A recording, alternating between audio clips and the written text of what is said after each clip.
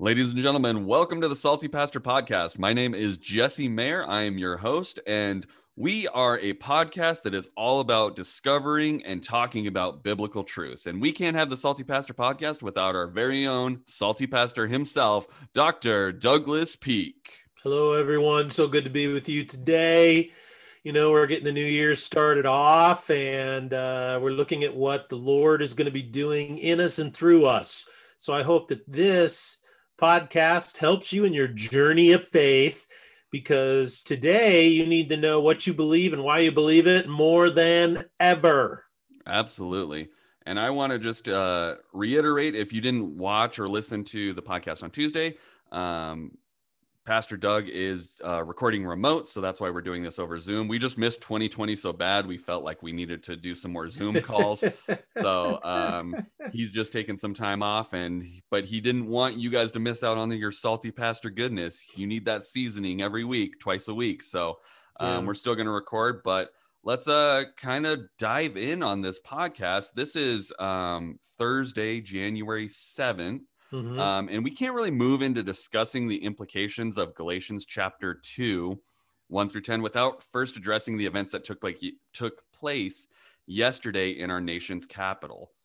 Yeah, it's pretty shocking when you see it. And I believe that there's lots of people rendering opinions about it right now.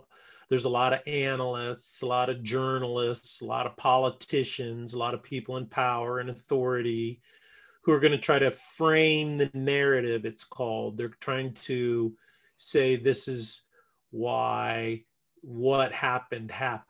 Right.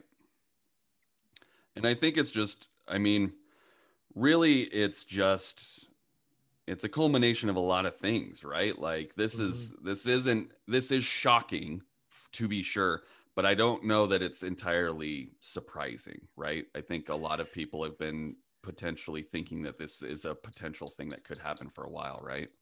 When you really step back and you look at what's going on, as I see this from a historical perspective, is pretty normal.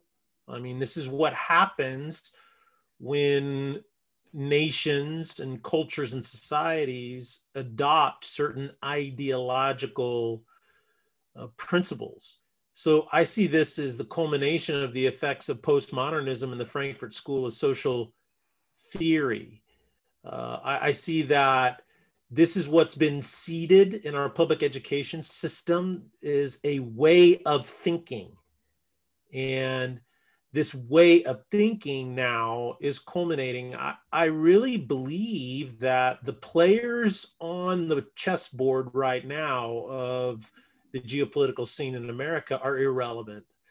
I don't think this is about Trump. I don't think it's about Biden. I don't think it's about Republicans. I don't think it's about Democrats. I see them as caught up in a whirlwind of the effects of an ideology that has been propagated into the way people think. And so one of the ways in which people are taught to think is that there is no objective truth.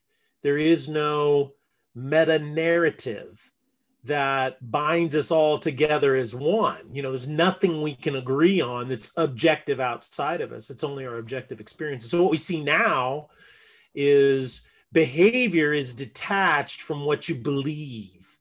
And so one of the things that is helpful about Foothills and about our position is, as a non-political church, we're not trying to tell people who to vote for or whatever, but we do I honestly address ideologies that are destructive. And in postmodernism, what you see here today is people responding in certain ways. And that is, you have a large group of people who believe that the election was not honest and fair, right? Mm-hmm. Then prior to that, you had a lot of people believing that the president of the United States, the media convinced everybody that he was a Russian partner or Russian something, and that he was colluding with them. They even impeached him over it. And so what I see there is I see two intractable sides. You see one side trying to create a narrative, and then you see another side that created a narrative. And then once you have these narratives become belief, then what you find is something intractable. And what I find really interesting is how the press, which is very postmodern, their goal is to always formulate narratives or stories that only give you a perspective that brings about their conclusion or what they want you to believe. So the ability to think critically has been lost on an entire generation. And that's this, and is that the same people were justifying political violence earlier this summer as it was justifiable because a group of people had been mistreated, are now saying that this violence is treasonous or seditionist. The reason why you have these double standards, the reasons why you have this vacillation, the reason why you have all this conflict is because of postmodern way of thinking. And what that does is that has resulted in, as I've said earlier, it just ends up in more hatred, more division, because there's no objective law, there's no objective thing that pulls us together. What sets human beings apart from the lower species is our ability to think transcendentally, altruistically, lovingly. But what these divisive political theories have done is create a division between people. So now everyone hates everyone else, and everybody's making ultimatums, and everybody is saying, well, I hate you because, you're trying to steal the election. Well, I hate you because you support President Trump and he's the worst thing ever. And no one wants to sit back and go, hey, maybe everybody hating one another is really not a good idea. It's not a way to build a society. Well, and I think because so many people are suffering and going through so many different things, especially in 2020, we're looking to these politicians to kind of, those people are looking to these politicians to be their savior from what they're struggling with, whether it's depression or financial or just life in general. And they're like, well, if just my party will win, they can save us from everything. They're looking for a messiah in the form of a politician. Would you say that's somewhat true? Well, yes, very much so, particularly in a secular society, which is what our intelligentsia, our elites have become. And that is, one of our founding fathers said that this form of government only works with a virtuous and religious people. John Adams said that. So we have to be religious. We have to be virtuous. He said the difficulty, though, is that I don't think it was him. I think it was another founding father said that once you dispense with religion, government becomes your religion. And that's what postmodernism seeks to do through the Frankfurt School of Social Theory, is that it's based upon Karl Marx's notion that God is the opioid, meaning the drug of the masses. So what we want to do is we want to make God irrelevant. You see, God irrelevant. So there's no force, there's no objective truth that pulls us together as one and mitigates bad behavior. When we're incapable of saying that, tearing down a statue is wrong in a universal standpoint, then we're incapable of resolving this conflict. Case in point, earlier this year, a group of people went to the building, the Congress building, and tried to tear down or vandalize the building there. And the position is that what they're doing is okay from the media because it's they're frustrated and angry at the way they've been treated, or something of that nature. We could go back and dig into the actual statements. But and then now this different group of people show up, and they vandalize it and break in. And then the position is that their behavior is wrong. I'm not trying to justify anybody's behavior. What I'm trying to say, though, is that when you pick a behavior and say it's okay in one situation, but not in another situation, that's called moral relativism. And moral relativism, all it ends up with is more hatred and more division and more anger.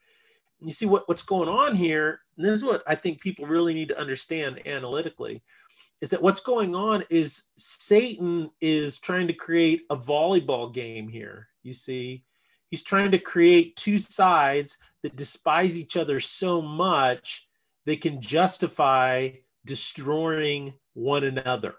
And that's, Satan loves division. He loves hatred. He loves the demonization of other people.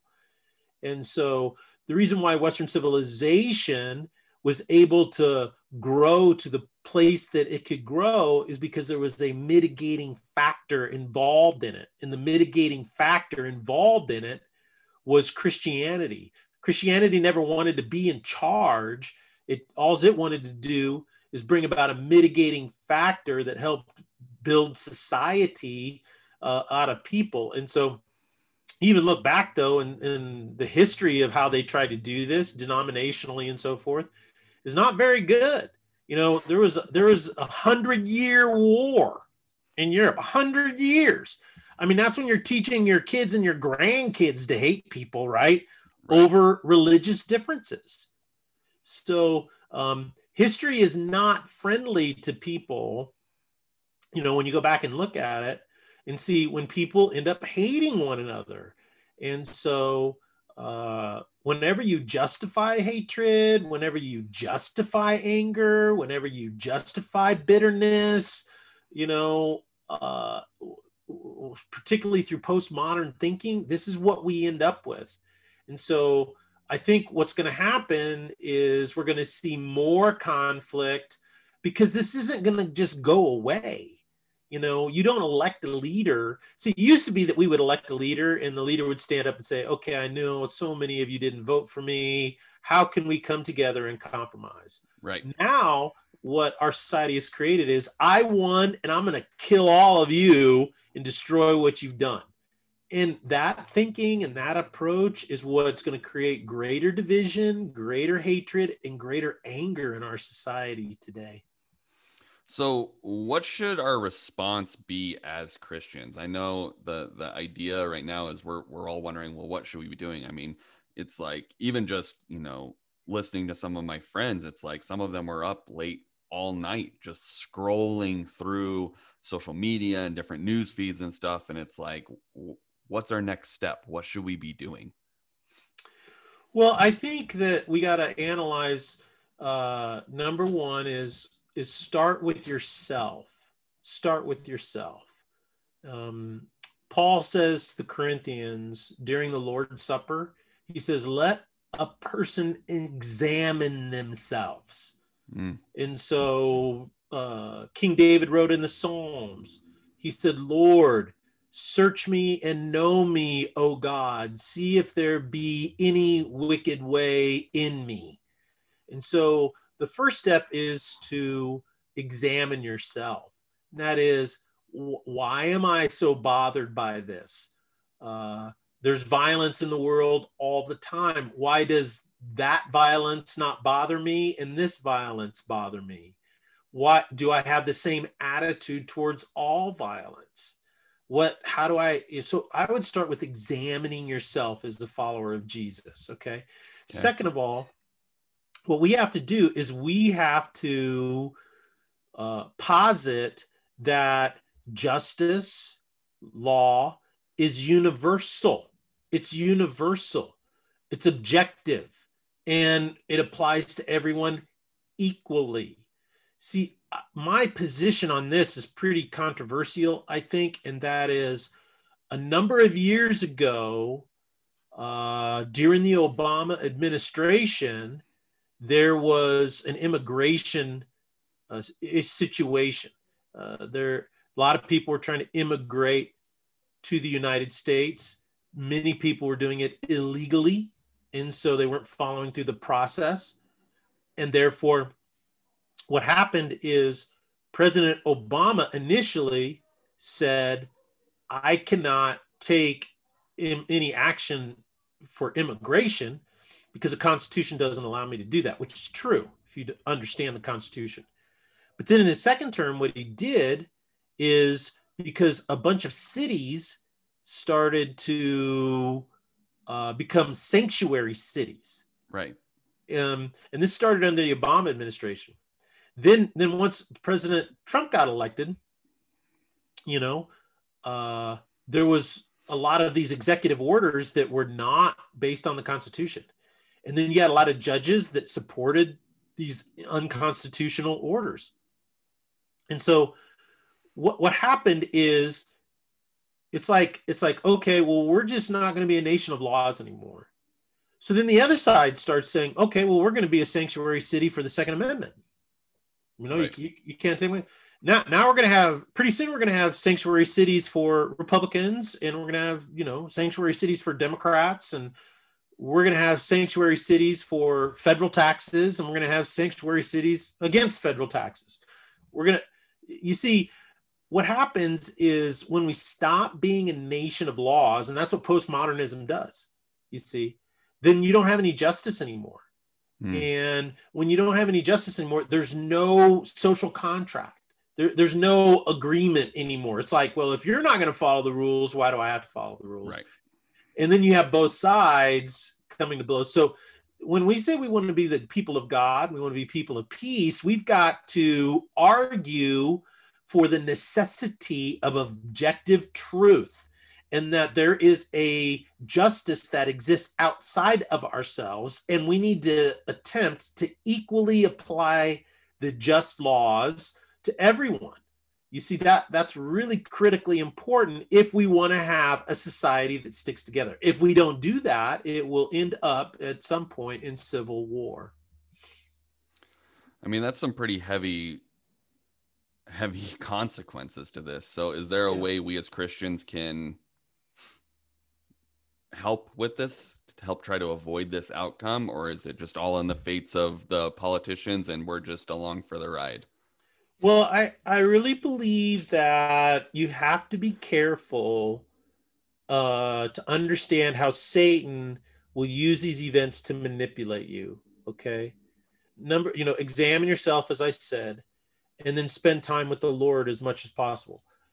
Because let's say you're a person, this is what's really unique about our church, is we have people in our church. I know a lot of these people. I've known people for a long time who are very strong Democrats. I know people who's very strong Republicans. We're one of the few churches that I believe that has a healthy mix of people, both sides politically. I'm good friends with a lot of people. What's really interesting to me is that there are people in our church who, when President Obama was the president, they believed beyond a shadow of a doubt that he was the Antichrist. They believed that he was truly the devil, and he was pure evil. Now, I could see that a lot of the policies that he implemented would cause them to believe that, because it really hurt them specifically. And I would say to them, I'd say, look, I know that you are very upset. I said, but the thing is that Satan wants to use your anger against you. He wants to build a stronghold in your heart, and so that you become a rage machine that just lashes out, destroys everything in your path. That's what he loves. So don't play that game. Don't allow him to do that to you. You can stand and say, I disagree with the policies of President Obama on a principled basis, but still be a person of peace. Do that. Then, shock of shocks, President Trump, that just shocked the world, that he got elected. I mean, Really, that just shocked the world, particularly Americans, And I think there was a group of people that are elitists who were so shocked about that, they just believed it. And so they started a way to undermine it. And so if you were on the other side and you hated President Trump so much that you were a full supporter of impeachment and all these other things, then you're not responding as a Christian. You're just not. You're being used by Satan to be filled with hate and anger.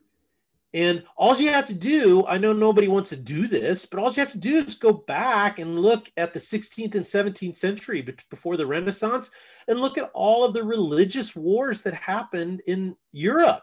You know, people were killing each other over whether they were Calvinists or, Roman Catholics or, it was just really crazy because these things came to personify the distaste and the hatred that people had for one another.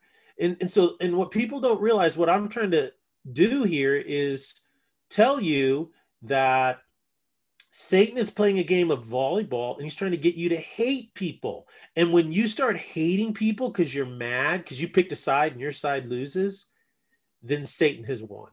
Right. He's won because you become a part of the problem. You are not a part of the solution. And then what you find yourself doing is you find yourself justifying sinful and bad behavior on one side or the other.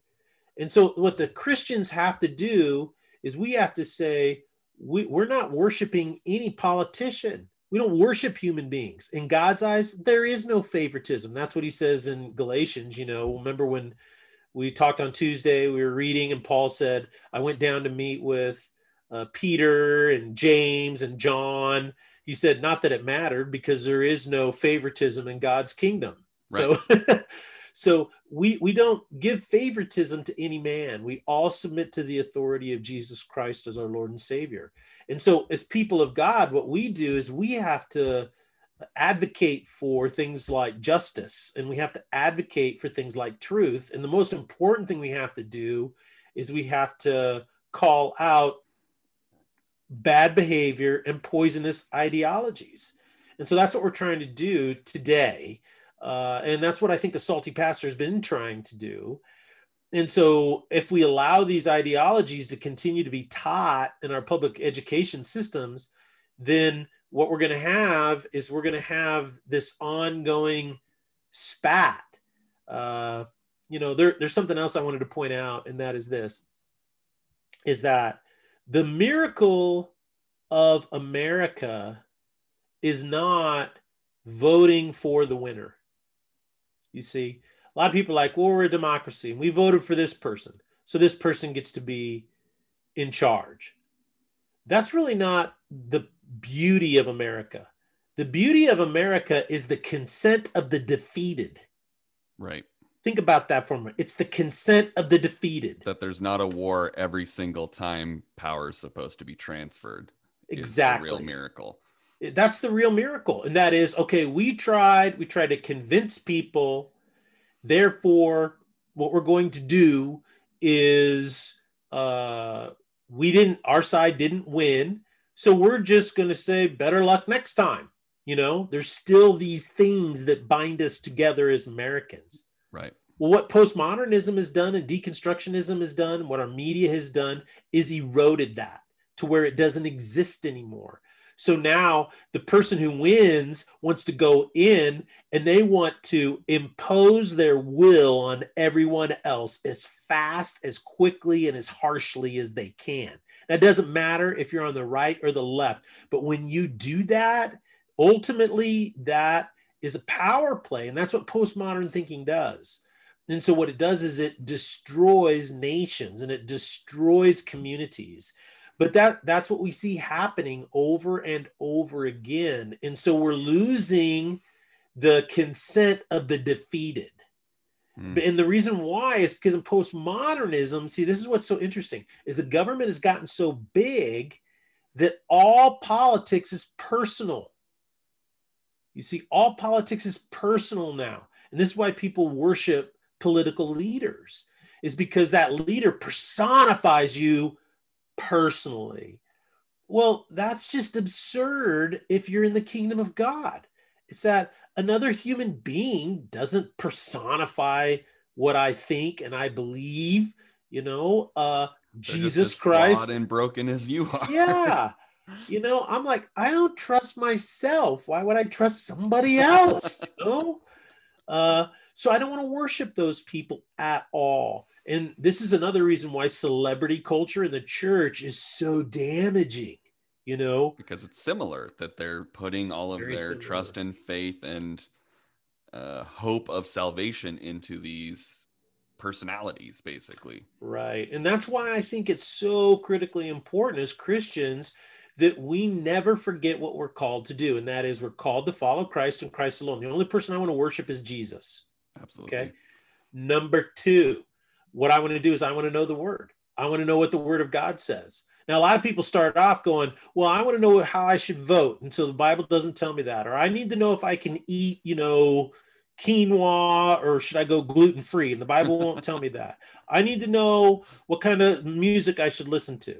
You say, okay, what you're looking for is a religion. You're not looking for a faith. And so read the Bible. And at first you start reading the New Testament. Just read the New Testament over and over again.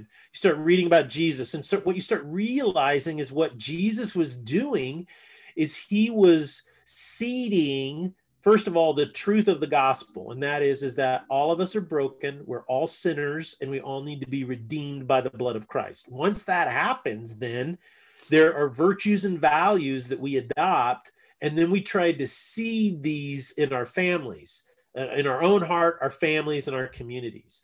And these values are things like honesty, integrity, love, kindness, joy, patience, peace.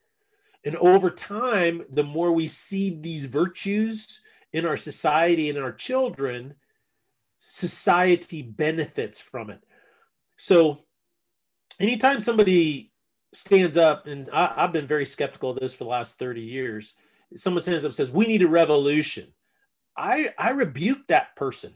I'd say, you know, revolutions are evil. All you have to do is read history. Right. They're evil, evil. You know, when you look at the American Revolution and you compare it to the French Revolution, there's no comparison. The French Revolution was pure evil.